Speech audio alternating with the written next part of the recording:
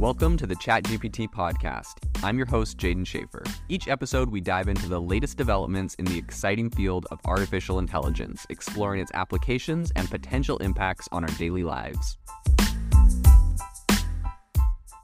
Today's episode is brought to you by Self-Pause, which is an AI life coach that I absolutely love. Self-Pause allows you to go and have a conversation around anything that you're trying to achieve. It helps you set goals. It helps you build positive habits, eliminate limiting beliefs. It's essentially just your personal coach for anything that you're trying to focus on in life. The best AI life coach. You need to check them out. Go download the app. This is something that seriously can change your mindset, and I am a massive believer in mindset. I know that if you change your mindset, you can accomplish anything you want to. So go download the Self-Pause app today, iOS and Android. This is something you absolutely need to get. Since the launch of the original ChatGPT, and it's now ChatGPT4 has come out, a lot of people have been talking about how this revolutionizes pretty much every industry. And one of the massive areas that people are talking about is medical. Today on the podcast, we're going to talk about how ChatGPT is going to revolutionize the medical industry. And that is because there is a new book that is recently being published. We're going to dive into that by a prominent healthcare worker and computer scientist. And it's being co-authored with the VP, one of the VPs over at Microsoft, who obviously has a lot to do with OpenAI and everything going on over there. So let's jump into it. So a lot of this is being talked about in the news right now. There's an article in Insider that says the newest version of ChatGPT passed the U.S. medical licensing exam with flying colors and diagnosed a 1 in 100,000 condition in seconds. And so today we want to talk about that. A lot of this is coming from Dr. Isaac Cohen, who he's both a computer scientist and he's at Harvard, and he's also a physician. And so he was teaming up to kind of test drive GPT-4 on its, before it originally launched. And his goal was to see how this was going to be able to work with doctors in kind of a medical setting. He said, "I'm stunned to say better than many doctors I've observed." So he's literally saying that this thing is functioning better than a lot of doctors, which is kind of scary. And it's not too surprising. I mean, a lot of this test-taking kind of stuff, you could say, because this thing was in the 90th percentile when it took the medical exam, or the main medical exam. So this thing is incredibly powerful.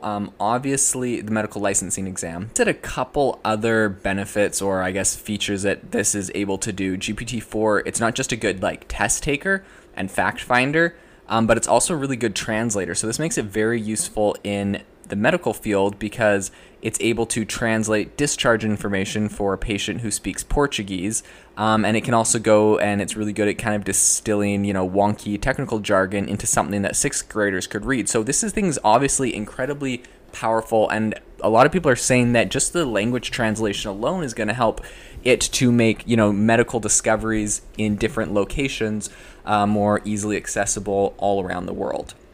So he has a couple kind of vivid examples, and he says that GPT-4 can also give doctors really helpful suggestions about bedside manner. It can offer tips on how to talk to patients about their conditions in a compassionate but clear language, right? Because you can ask ChatGPT, say there's a patient with these problems, how would I address them in a compassionate, clear manner, blah, blah. You can put anything you want there, and it can obviously spit out a really good response. Now, this has been criticized, not this exact use, but there was recently a school shooting, and the school that notified the parents about the school shooting used ChatGPT to write the memo they sent out. And so a lot of people were quite up in arms. They're saying, with something so atrocious as this, surely a real person could have written it.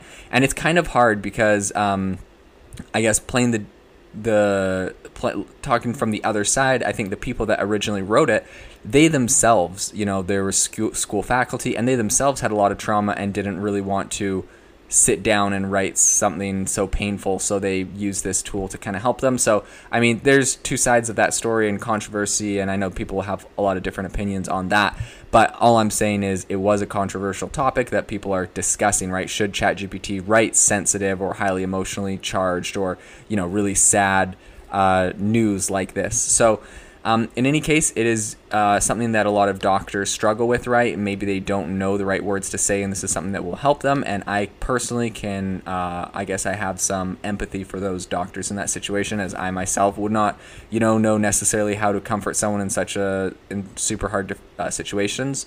So that's one area that it will be used. Another that they discuss in this book is that it can be read in it can read really lengthy reports and studies, and it can summarize them in like seconds, right? Like super fast.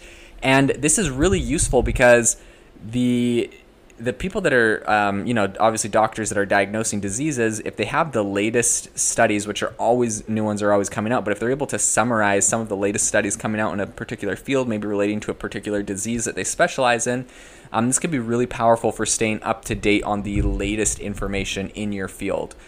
Something else that ChatGPT can do is it can explain its reasoning. It talks about making a diagnosis or solving a problem, and a lot of people are saying that looks a lot like human-styled intelligence if you ask it to explain its reasoning behind something. But if you ask ChatGPT how it does all this, it's likely just going to tell you that its intelligence is still limited to patterns in the data, that it doesn't really involve any true understanding or intentionality. So, that's what GPT told a lot of different people when they've asked about that. But even with these types of limitations, GPT-4 can mimic how doctors diagnose conditions with a really stunning success rate, although it is not perfect, which is, I think, a really important point to bring up here. So a lot of doctors that are kind of looking at this right now and taking it are looking at this. There's one in particular. He took it through kind of a clinical thought experiment, and he based it off of a real life case that involved a newborn baby he treated several years earlier. And so he gave it a few different details about the baby he gathered from its physical exam, as well as some information from the ultrasound and hormone levels that he collected. And GPT-4 was actually able to correctly diagnose a 1 in 100,000 condition, which is called congenital adrenal hyperplasty. And anyways, this doctor said just as he would have with all of his years of study and experience, GPT-4 was able to do this in a couple seconds. And so, he was both impressed and kind of horrified. And if you think about it, it's like on the one hand, it's, obviously solving this really sophisticated problem and giving this really sophisticated diagnosis, which is really impressive and amazing. But on the other hand, it's kind of mind-blowing to think that, so many people are going to have access to this, and it's hard to guarantee or, certify that GPT-4 or any other AI model's advice is actually going to be safe and effective, right? Like, you would hate for something like this to not be perfect and to have any sort of issues. So it's important to know that GPT-4 isn't always right. And some people also say, they note, GPT-4 doesn't have an ethical compass. I think that, when every doctor in the U.S. takes when they go and take the medical licensing exam, they do something which is called taking the Hippocratic Oath, which I think is just like saying, they'll never harm another human. Obviously, GPT-4 has not taken the Hippocratic Oath, and so people are concerned that using it for doctors' practices, maybe, it will do something that will harm people. And obviously, we've seen a lot of instances where GPT-4 does what people call hallucinates, just comes up with a random answer, or it doesn't do something correctly. When talking about a lot of these different issues that it has, there are ways around it. I mean, obviously, you're going to need a real human doctor to give a second opinion and look over these results. And also, just on the sense of getting GPT-4 to give better results in these areas, you can also go, I think one trick a lot of people do is you start a fresh tab on ChatGPT and give it all the data and ask it if there's any mistakes in there, and get it to look at it with a fresh set of eyes, similar to having a person look at something with a fresh set of eyes, or having, getting the opinion of another trusted advisor. You can also get it to explain, and I think this is a really powerful thing that doctors will want to be using, is get it to explain its reasoning process behind a particular diagnosis or something, because as it goes through and it kind of outlines why it said something, you can see if there's any flaws in the logic that brought it to its final conclusion. So I think this is going to be, all in all, a really incredible tool. I think it's going to free up a lot of time for different healthcare providers and clinicians to be able to be a lot more present with their patients instead of just on the computer screen all the time. But we also have to, I think, because doctors right now are saying like, hey, this thing's not perfect, it makes mistakes, blah, blah, blah. And I think that's totally valid and true, and we definitely don't want to rely on this. But I do think it's important for us to be thinking about the fact that we're continually going to be living in a world where this technology gets better and better, these results get better and better, and eventually it will be, right, like right now, if it's in the 90th percentile, eventually it will be in the 99th percentile. And what does that mean? That means that this thing is better than 99% of any doctors taking this, and if it's really that much better, like, people are going to solely rely on this thing.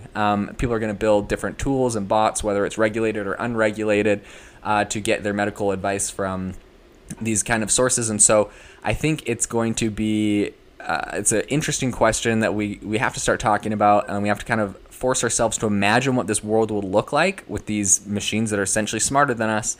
And we're going to have to decide, how do we want that world to work? What do we want that to look like? It's going to be a lot of crazy stuff, a lot of big questions, and it's going to be something that obviously is going to require a lot of very smart people focusing on it. So it's going to be incredibly interesting to see how that evolves in the future. If you are looking for an innovative and creative community of people using ChatGPT, you need to join our ChatGPT creators community. I'll drop a link in the description to this podcast. We'd love to see you there, where we share tips and tricks of what is working in ChatGPT. It's a lot easier than a podcast, as you can see screenshots, you can share and comment on things that are currently working. So if this sounds interesting to you, check out the link in the comment. We'd love to have you in the community.